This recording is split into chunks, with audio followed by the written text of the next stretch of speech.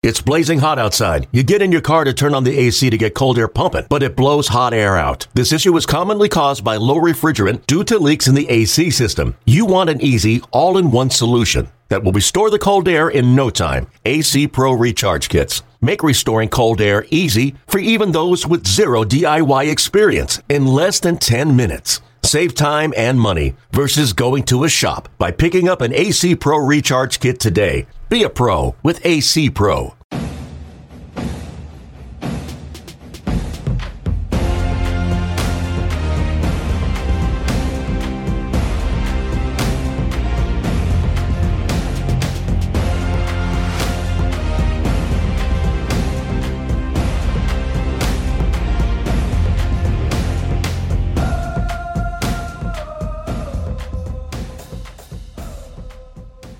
Welcome back to Behind the Braves, the official podcast of the Atlanta Braves. I'm Ricky Mast from MLB.com alongside my partner and co-host, Greg McMichael, Director of Braves Alumni Relations. Greg, we are on location this week, a special location. We've done one or two of these before. We got to go to Greg Maddox's house in Las Vegas. That was pretty cool.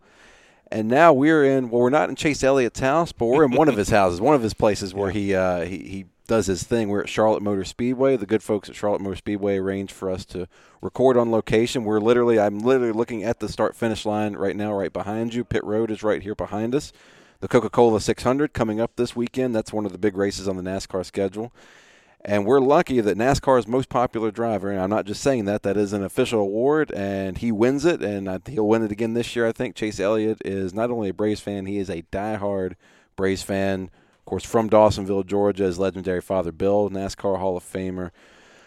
A lot of fun with Chase, man. A lot of fun. I know it was the first time I think you'd met Chase. I'd gotten a chance to meet him a couple times before. What were your first impressions of meeting Chase? Yeah, nice young man. Obviously cool and collected, and I think it helps growing up with it just kind of in your blood that you saw your dad do it. He had plenty of talks with his dad. He grew up with other guys here at the track and being around the sport. I just think guys that I know in baseball that kind of grew up in the locker room and grew up around the sport and their dad was a professional player, they just got a little bit different air about them. And, of course, there's always those stories of guys who maybe don't quite live up to, the legend of their dad or whatever.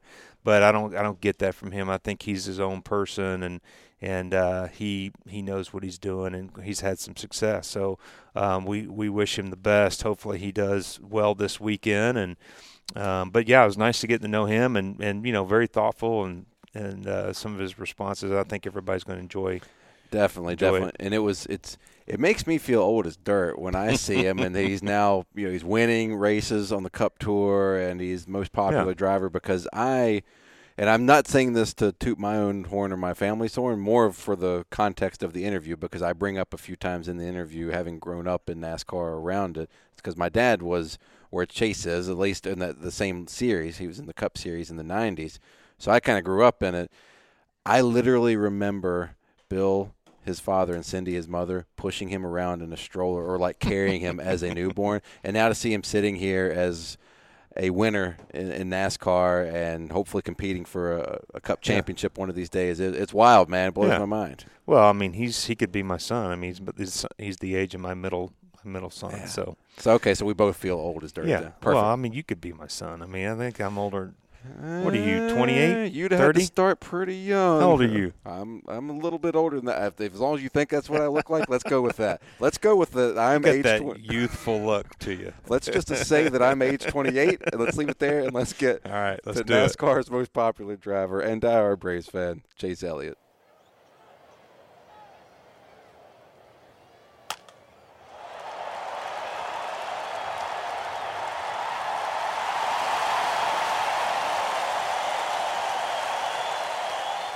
Well, Chase, thank you so much for joining us here on Behind the Braves, the official podcast of the Atlanta Braves. This is a special treat for us. We're here at Charlotte Motor Speedway. You've got I think it's the 60th running of the Coca-Cola 600 this weekend coming up, which for those who don't follow NASCAR, that's one of the crown jewels or one of the majors, if you will, of the NASCAR schedule. So, I know you had the All-Star race last weekend. How are you feeling about the 600 this weekend? Yeah, always a big race, and really these 2 weeks are both really fun fun races on our schedule. So looking forward to it. You know, the All-Star race, I feel like our car was decent. Didn't work out too good for us there at the end of the race, but a good starting spot, I think, for this upcoming week, which is really the main thing in the 2 weeks is trying to get the win on Sunday night.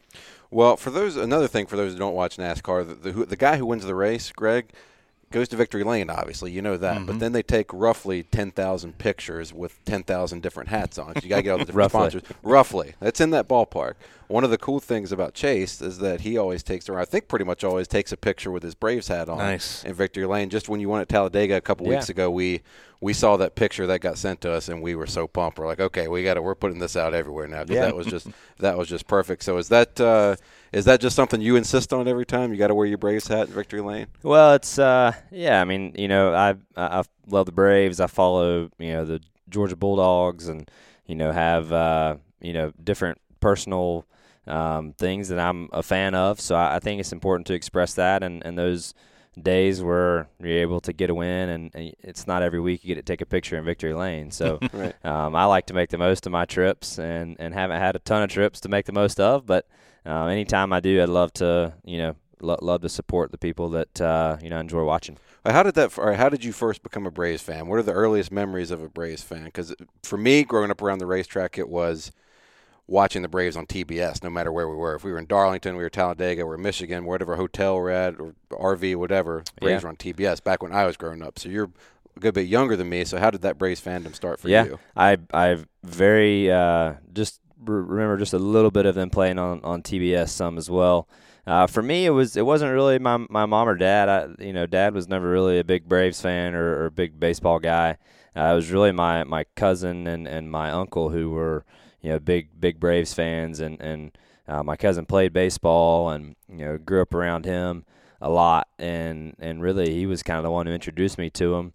Started following him a little bit when I was little, but I felt like I really became a big fan like in middle school. That was really when I started to watch, and I really just loved going home and on Tuesdays, Wednesdays, and whatever, Mondays, and watching in the evenings during the summer months or the spring, and then hopefully the fall. But definitely was just really, I think that point in time, really just loved watching him. And those are some of Chipper's last few years, and had a chance to appreciate his greatness and what he brought to the Braves, and just fell in love with it and been keeping up ever since. Was that your guy early on, Chipper, if you had to pick one? Or was for sure. And I mean, obviously in 95 I was a month away from being born when they won the World Series. So definitely wasn't following them then, but just to be able to be old enough and appreciate him and a lot of other guys too. I remember about that same time, I think Smoltz had gone away, and I think you pitched for Boston. Is that right? Mm-hmm. There Boston. Towards the end, last year, Boston and the Cardinals. Yeah. So I remember that, and where I went to high school, some of his family members went to school as well. So just been around, I guess, some of the guys who have been involved there, and got to know a couple of them, and just enjoy being a part of the culture. It's been a lot of fun. It's great to have some other guys, especially up-and-coming stars, and so I kind of view that way. You're my kid's age, and I was back during that era when I played, but it's great to see other sports and guys who follow the Braves, because then we want to follow you. And, of course, I know your dad, followed his career. When I was playing, we got a chance to meet Dale Earnhardt and Mark Martin and the Waltrips. Those guys would come to and meet, because Bobby Cox was a huge race car fan. Terry Pendleton and Ned Yost used to be in the pit in the off season with the Earnhardts, and so Ned was in the bullpen with me. So nobody knew this, but we would hide a TV in the bullpen, because back then at Fulton County Stadium you could put it in a corner with rabbit ears, and we'd watch the races on Sunday, because we'd have day game. And so we're watching we think, Ned, what's wrong? He goes, this is happening around. I'm like, I thought you were watching the game. No, watching the race. He's watching the race. So he kind of introduced me to the sport, and then getting to meet a lot of the drivers that would come in. But it was a lot of fun, because I didn't grow up knowing much about NASCAR and racing and everything. So that was kind of my introduction in the big leagues to that. So I've learned to appreciate it. But we've been following you and really appreciate what you're doing. But it's interesting that, the Braves have kind of gone through a transformation here, and you look at Austin Riley and Acuna and Albies and now Soroka and Fried. These guys are coming up who are pitching while they're young. And so it's got to be exciting for you to see, because you went through a dry spell and you're, fandom. We've talked about this over the last 10 years. It's been kind of rough in Braves country, and now all of a sudden this team has totally changed. And there's a lot of exciting things going on.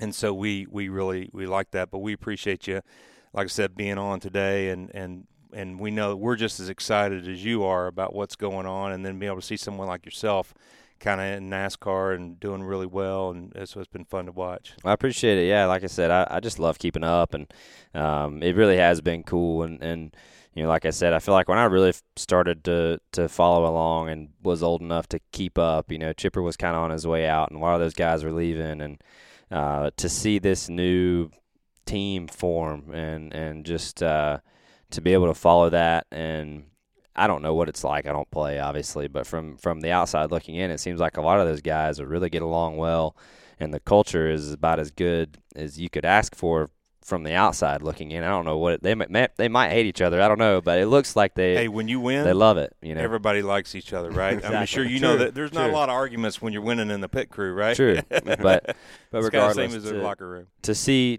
that, I think is a lot of fun, and watching those guys. I mean, heck, some of them are younger than me, which is kind of crazy, and are just doing what they love and getting a shot to play in the bigs. And I mean, for them, that's their dream, just like it was mine to race in Cup. Yeah. Tell me what it's like for you, because in baseball we have a lot of what we call superstitions, but I tend to call them patterns, or we have routines. Yeah. Because set by a true superstitious person. Yeah, that's right. But to be successful, you have to have a pattern, right? You have to have something. So Sure. For you, what was it like race day for you? When you're preparing, because you've got a grueling event out here. I mean, Ricky was talking about 600 miles and some are 400 miles.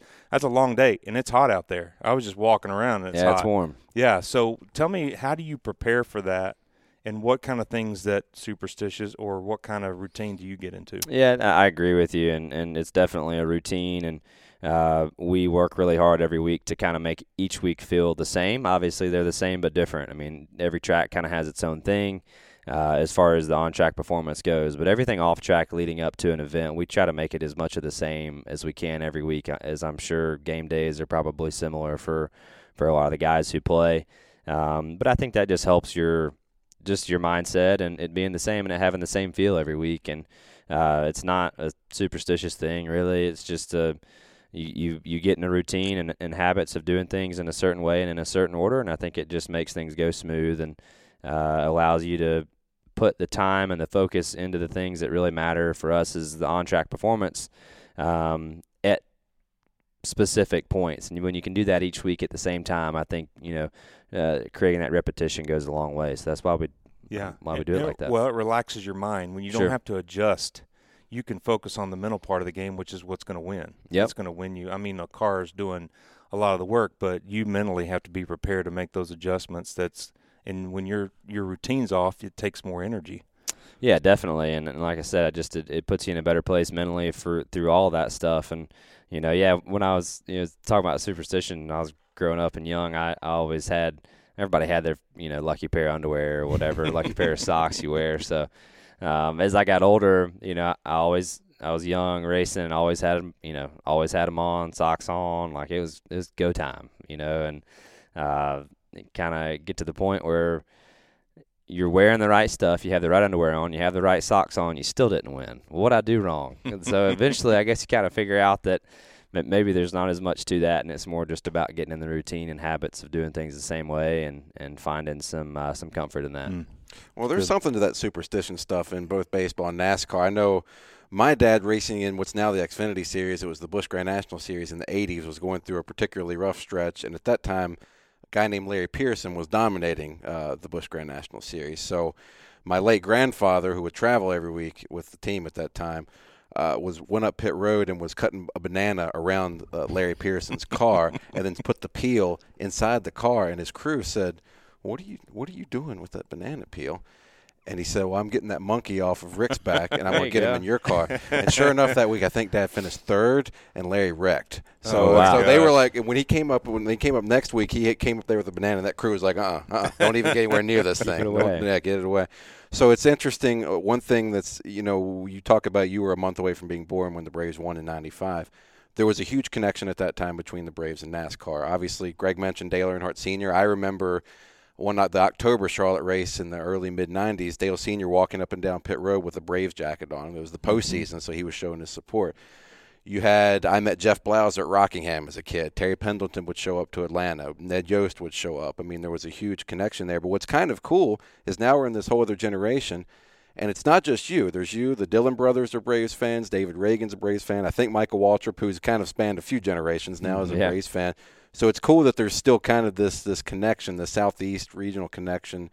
Do you guys or any other guys that you ever kind of watch Braves games with or talk Braves baseball with that are on pit road or anything like that? Yeah, I mean, I know the Dillon brothers are big fans, and I have a lot of buddies back around home that keep up with it. Some of the team guys do. The struggle with some of that is a lot of guys live up here, and I don't think are as accustomed to Braves country as people from Georgia are. I feel like obviously that's kind of the heart of it, but certainly the cool thing about the Braves is that you guys span over multiple states. So right. There are a lot of people that I feel like ask about them to me because it's funny. Like we were just doing our meetings a few minutes ago, and Greg Ives, who crew chiefs the '88 car now, and he said, how's the Braves doing? Because he knows I keep up with them and whatnot. And I said, got a big win last night, a little over 500, which is good, and just trucking along. So they are interested, and I feel like they've a lot of times ask me kind of what's going on to keep them in the loop, which is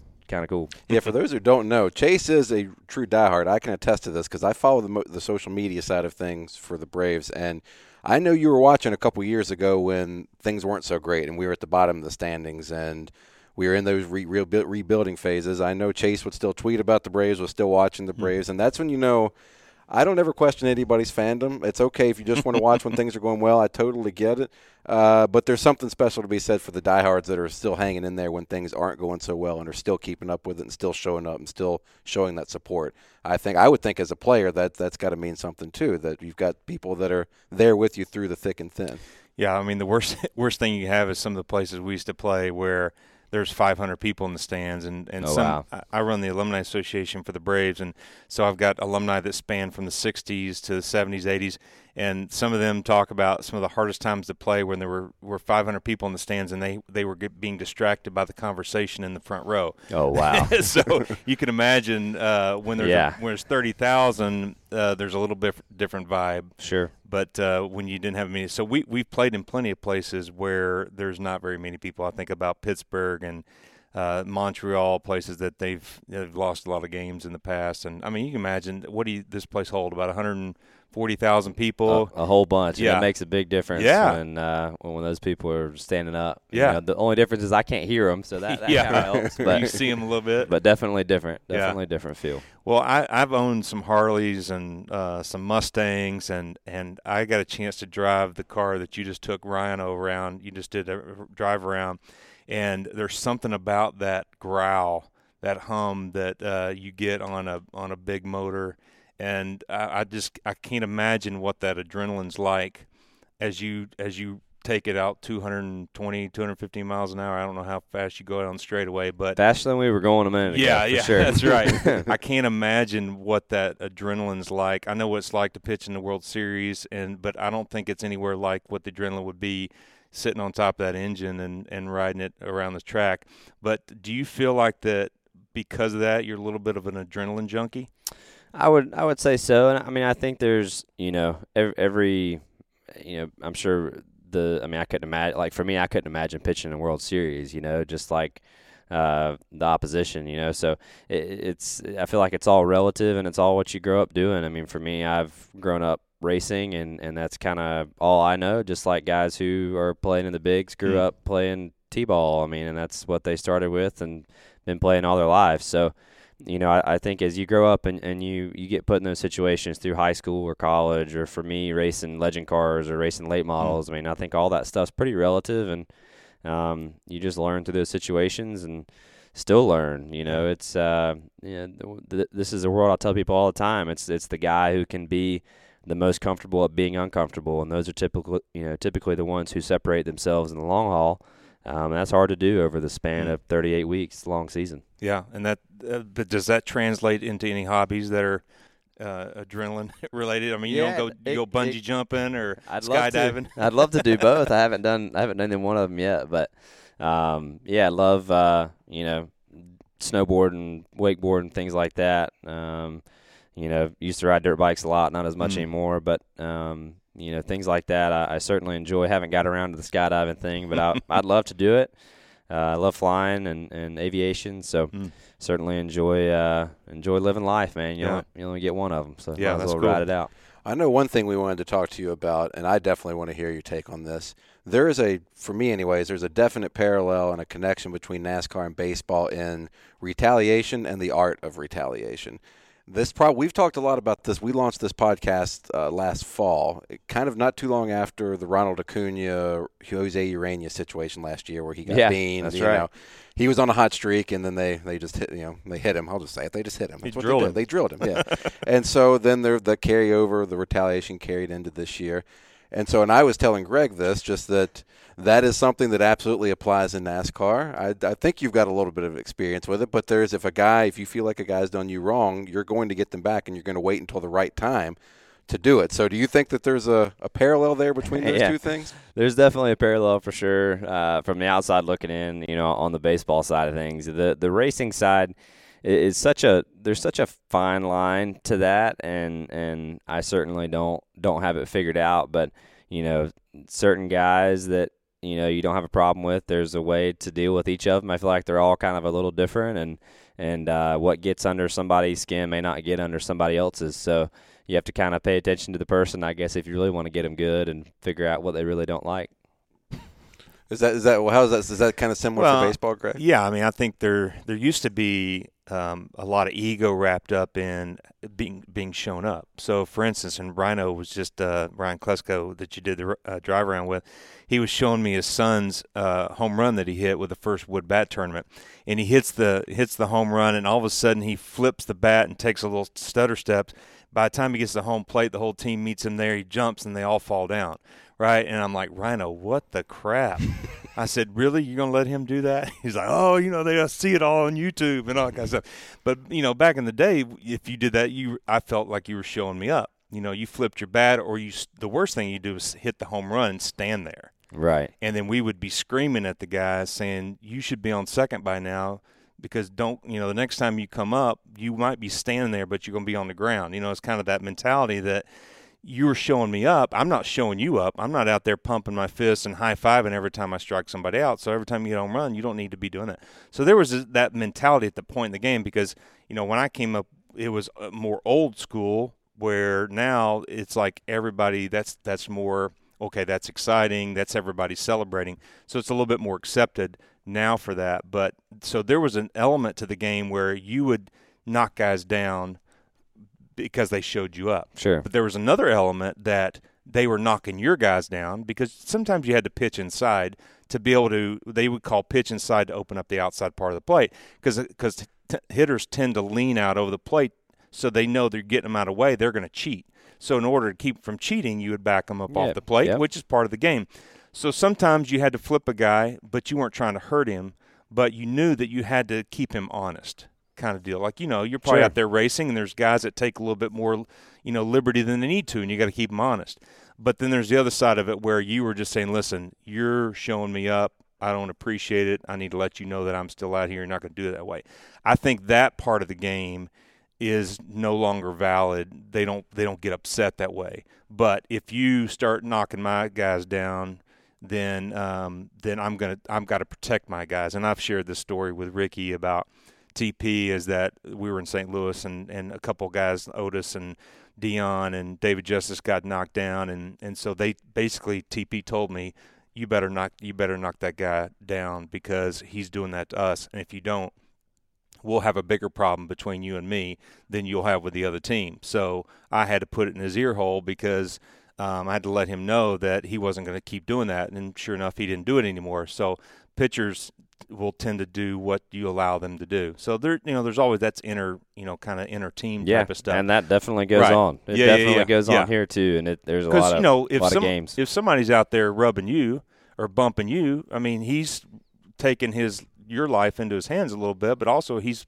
causing some risk, and you got to say, hey, you're not going to do that. I got to let you know that you can't do that. So I'm sure it's the same. It happens. It's the same but different, but definitely that mentality and drawing the line for somebody is certainly necessary, and it might be necessary more often for some than others, but certainly is important to do, I think. Yeah.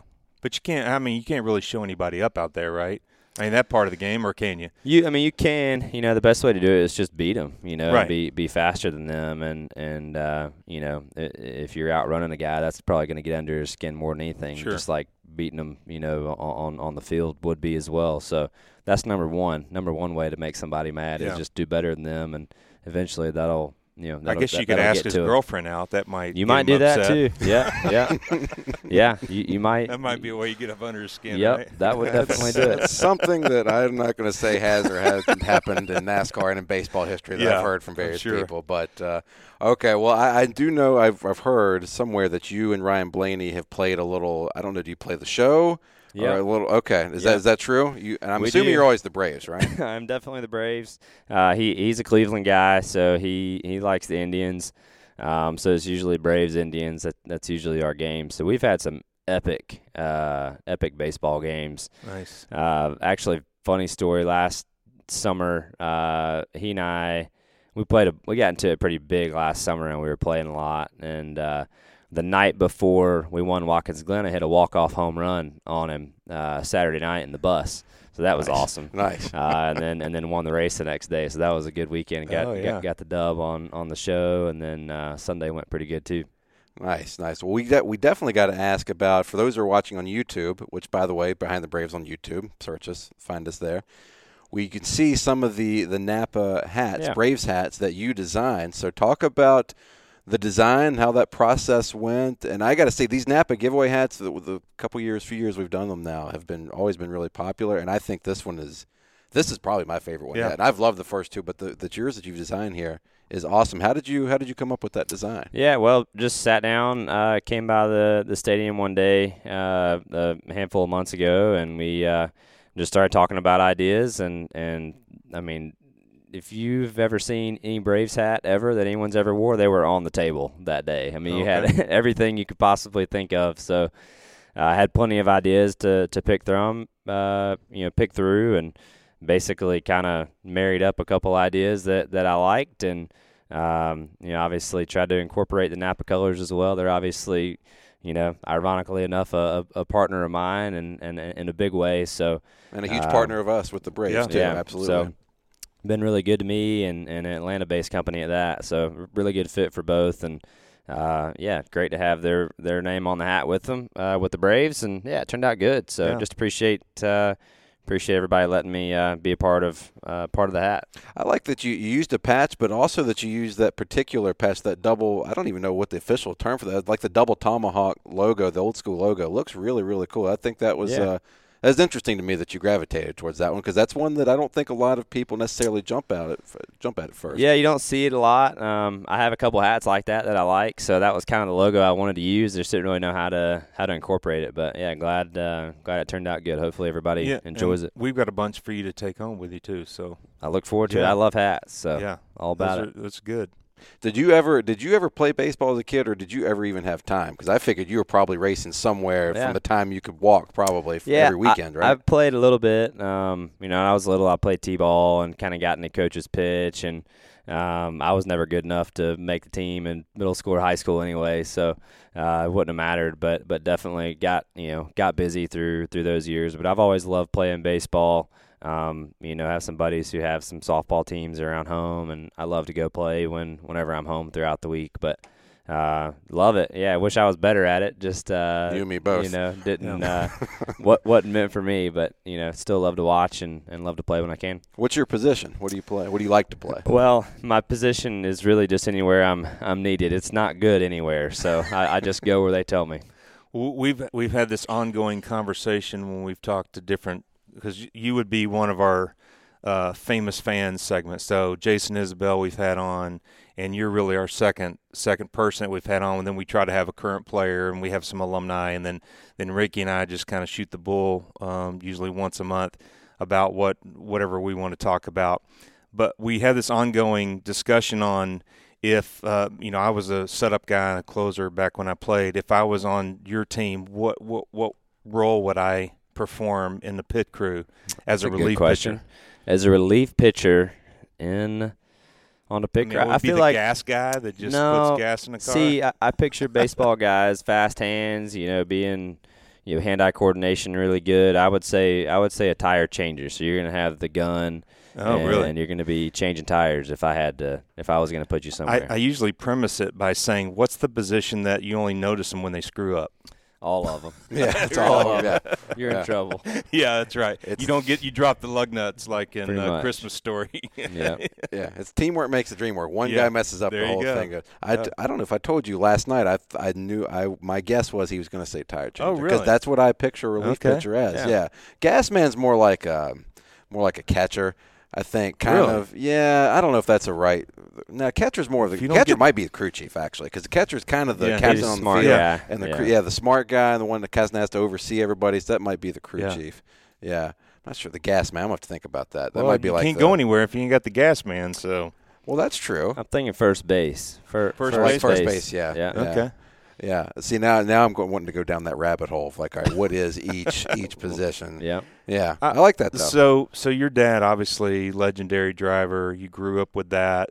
Were you kind of like a track rat? I mean, were you following around and not wanting to go to school, but go see your dad build the cars and race? First off, anything to get out of school. That was number one.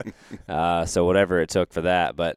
Yeah, it was always a lot of fun going, as a kid, and I was really little when he was racing full time still, and to have that opportunity to go to the track then, and obviously, much like baseball has changed over the years, racing has changed as well, and seeing kind of that firsthand is what what it was then to kind of how things have transformed, what they are now has been pretty neat, and his career has been pretty special too. Just from, he's raced through a lot of different eras of driving, and cars have, a street. Think about what a street car was in the '80s versus what a street car is now, and he's basically raced through all those generations and seen all that. So I feel like he's very lucky to have kind of gone through the years that he raced, and then for me as a kid to kind of see that and look back on his career and kind of see where it's migrated now has been pretty neat as well. Were there some other kids that were hanging out with you when you were growing up that you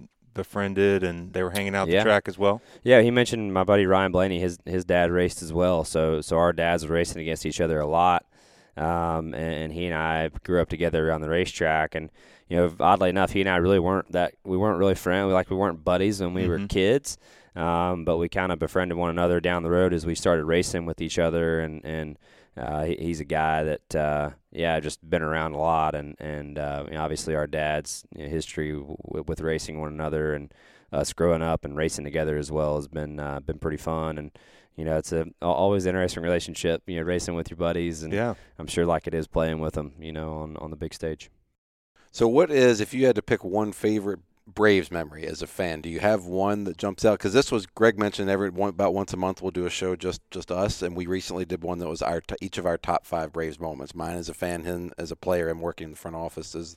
Are there any that jump to mind for you? Yeah, there are. It's really tough. But for me, I want to say it was the 2013 season. I don't want to pick a particular game, but it was either 12 or 13 and they hit like a bunch of walk-offs, and like it was just, as a fan, like it was the most exciting year ever. They hit walk-offs and home runs, and it was both of those years, because 12 was Chipper's last year, and he had a couple of monumental walk-offs against the Phillies. Maybe it was 12, and it was just a couple crazy comebacks, and it seemed like it was happening like every week. And that's where they started all meeting at home plate, throwing the dirt and the water. They really do that before then, but it seemed like that year it just all started happening more and more, and they were all meeting up because I guess maybe it happened so frequently they just figured they start doing it. They got so excited. Yeah, they started developing new ways to celebrate. That's right. Yeah, jumping up and down. Got outside the box. That's a similar thing in NASCAR that's changed through the years too. The celebration, because the burnouts used to not be a thing when I was growing up in the sport. That really wasn't a thing, and now it's everybody does it. Of course, I think who won the All-Star race last week? Kyle Larson. He did the thing where he's doing the burnout, holding the steering wheel out the window. Like there's always something new to see that I like. Sure. So, you know, holding the steering wheel out the window. Yeah. How do you do that? Oh, he's good, man. These guys are professionals. They know what they're doing. Yeah. He's driving with his feet. Stuck it out the window. Yeah. Props to him. That's a cool one. That's a new one. Yeah. So pretty neat. Well, new kinda. He's been doing it for a while, but that's his thing. I think he started it. So what, that's he locked neat. the steering wheel in one direction, then pull it off, and then it just kind of went around. It's gonna turn to one way on its own. So. Okay. Yeah. All right. Well, it's going to try this at home. Yeah, exactly. That's right. Last question for me. What do you think, if there are major similarities, what do you think is the biggest similarity between baseball and racing? Man, that's really tough. I would have obviously there's a lot of differences in kind of what's going on from a physical standpoint. So I would have to say something down the mental side of things and just, I kind of look at baseball games. Baseball games are pretty long. I mean, 9 innings is a long time.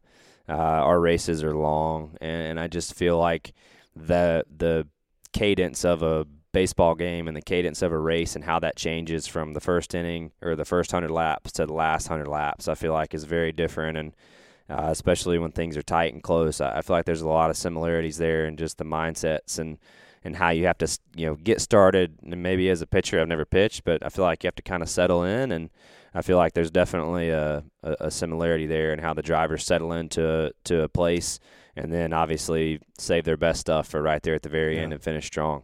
You don't get a setup man or a closer. You got to be the starter, setup man, and the closer. Exactly. So you got a tough job there. But you're right. I've always viewed starting pitching is like running a marathon because you have to the first inning is the worst, and then as you settle in, but then you got to save something mentally to close it out. Sure. And there's a lot happens in those last few laps, and you got to avoid getting beat up and wrecks, and then you got to finish it. So you got to be the closer. Yep. So you got a tough road there for that whole extended period of time. So I would agree.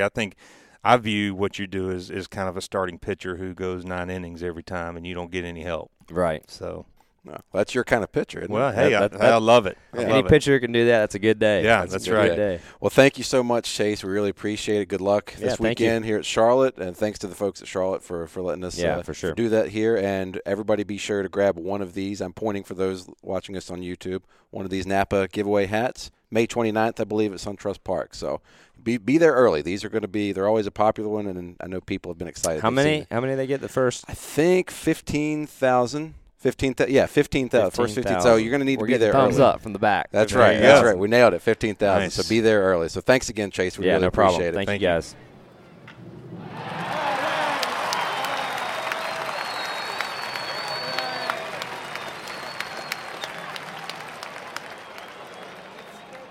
Our thanks again to Chase Elliott, NASCAR Monster Energy Cup Series driver, for joining us here on Behind the Braves. That was a lot of fun. Hopefully you all enjoyed getting to know him as well. Just a reminder, the Monster Energy NASCAR Cup Series will race at Charlotte Motor Speedway, where we're sitting right now, this weekend in the 60th running of the Coca-Cola 600. Greg, that is the Coke 600 it's one of the big ones. It's Daytona 500, the Southern 500 in Darlington, Coke 600 in Charlotte. These are, if you're talking golf, they'd be the majors, and this is one you want to win. It's the longest race of the year, and it's a big one, so let's all be rooting for Chase in that. It was interesting for me. I was thinking back to being a kid at the racetrack, kind of like he was, and I remember being at Bristol, which is a smaller, short track where you're pretty confined. There was a scout for the Oakland A's who was a big race fan, and he was friends with a guy on my dad's pit crew, and so he would always come to Bristol. He was based in Tennessee and scouted in that kind of that part of the country. And he would come to Bristol, and he would hang out with us at the pit hauler. And he had a son that was about my age back then, and he would bring his son. And his son and I would want to play catch.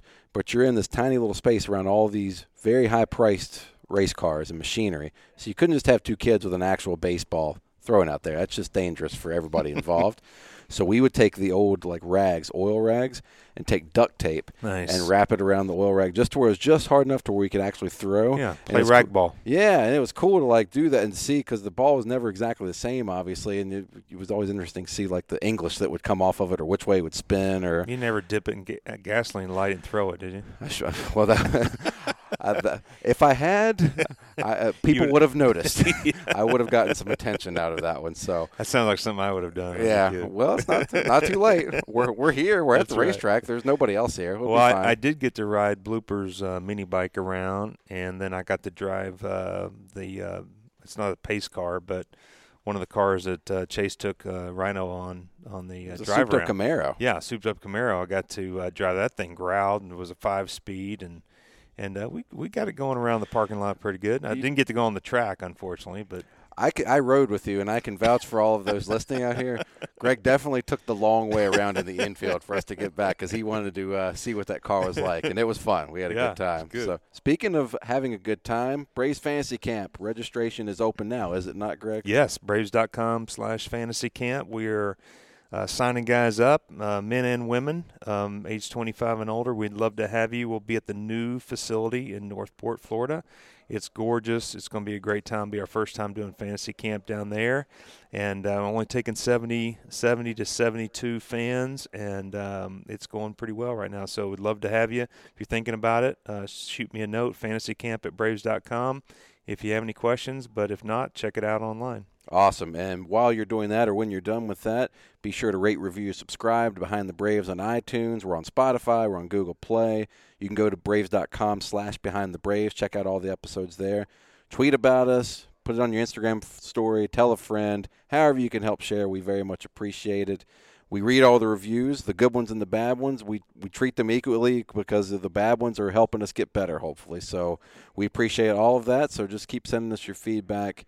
We very much appreciate all your support. This thing is really starting to grow and get bigger, and that's a testament to all of you out there, not only listening but spreading the word about it. So we very much appreciate it. Thank you. Oh, and check us out. We're putting a lot of these episodes, including today's with Chase Elliott from Charlotte Motor Speedway, on YouTube. So be sure to check them out on there as well. So thanks again to Chase Elliott. For Greg McMichael, I'm Ricky Mast. We'll see you next week on Behind the Braves.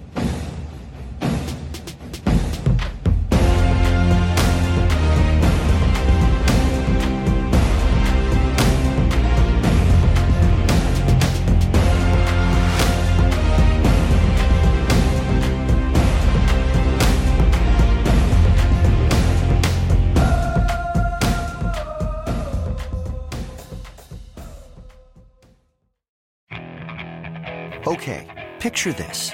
It's Friday afternoon when a thought hits you. I can waste another weekend doing the same old whatever, or I can conquer it. I can hop into my all-new Hyundai Santa Fe and hit the road. Any road. The steeper, the better. Because my all-new Santa Fe is available with H-Track all-wheel drive, so I can hit the trail without a worry in the world.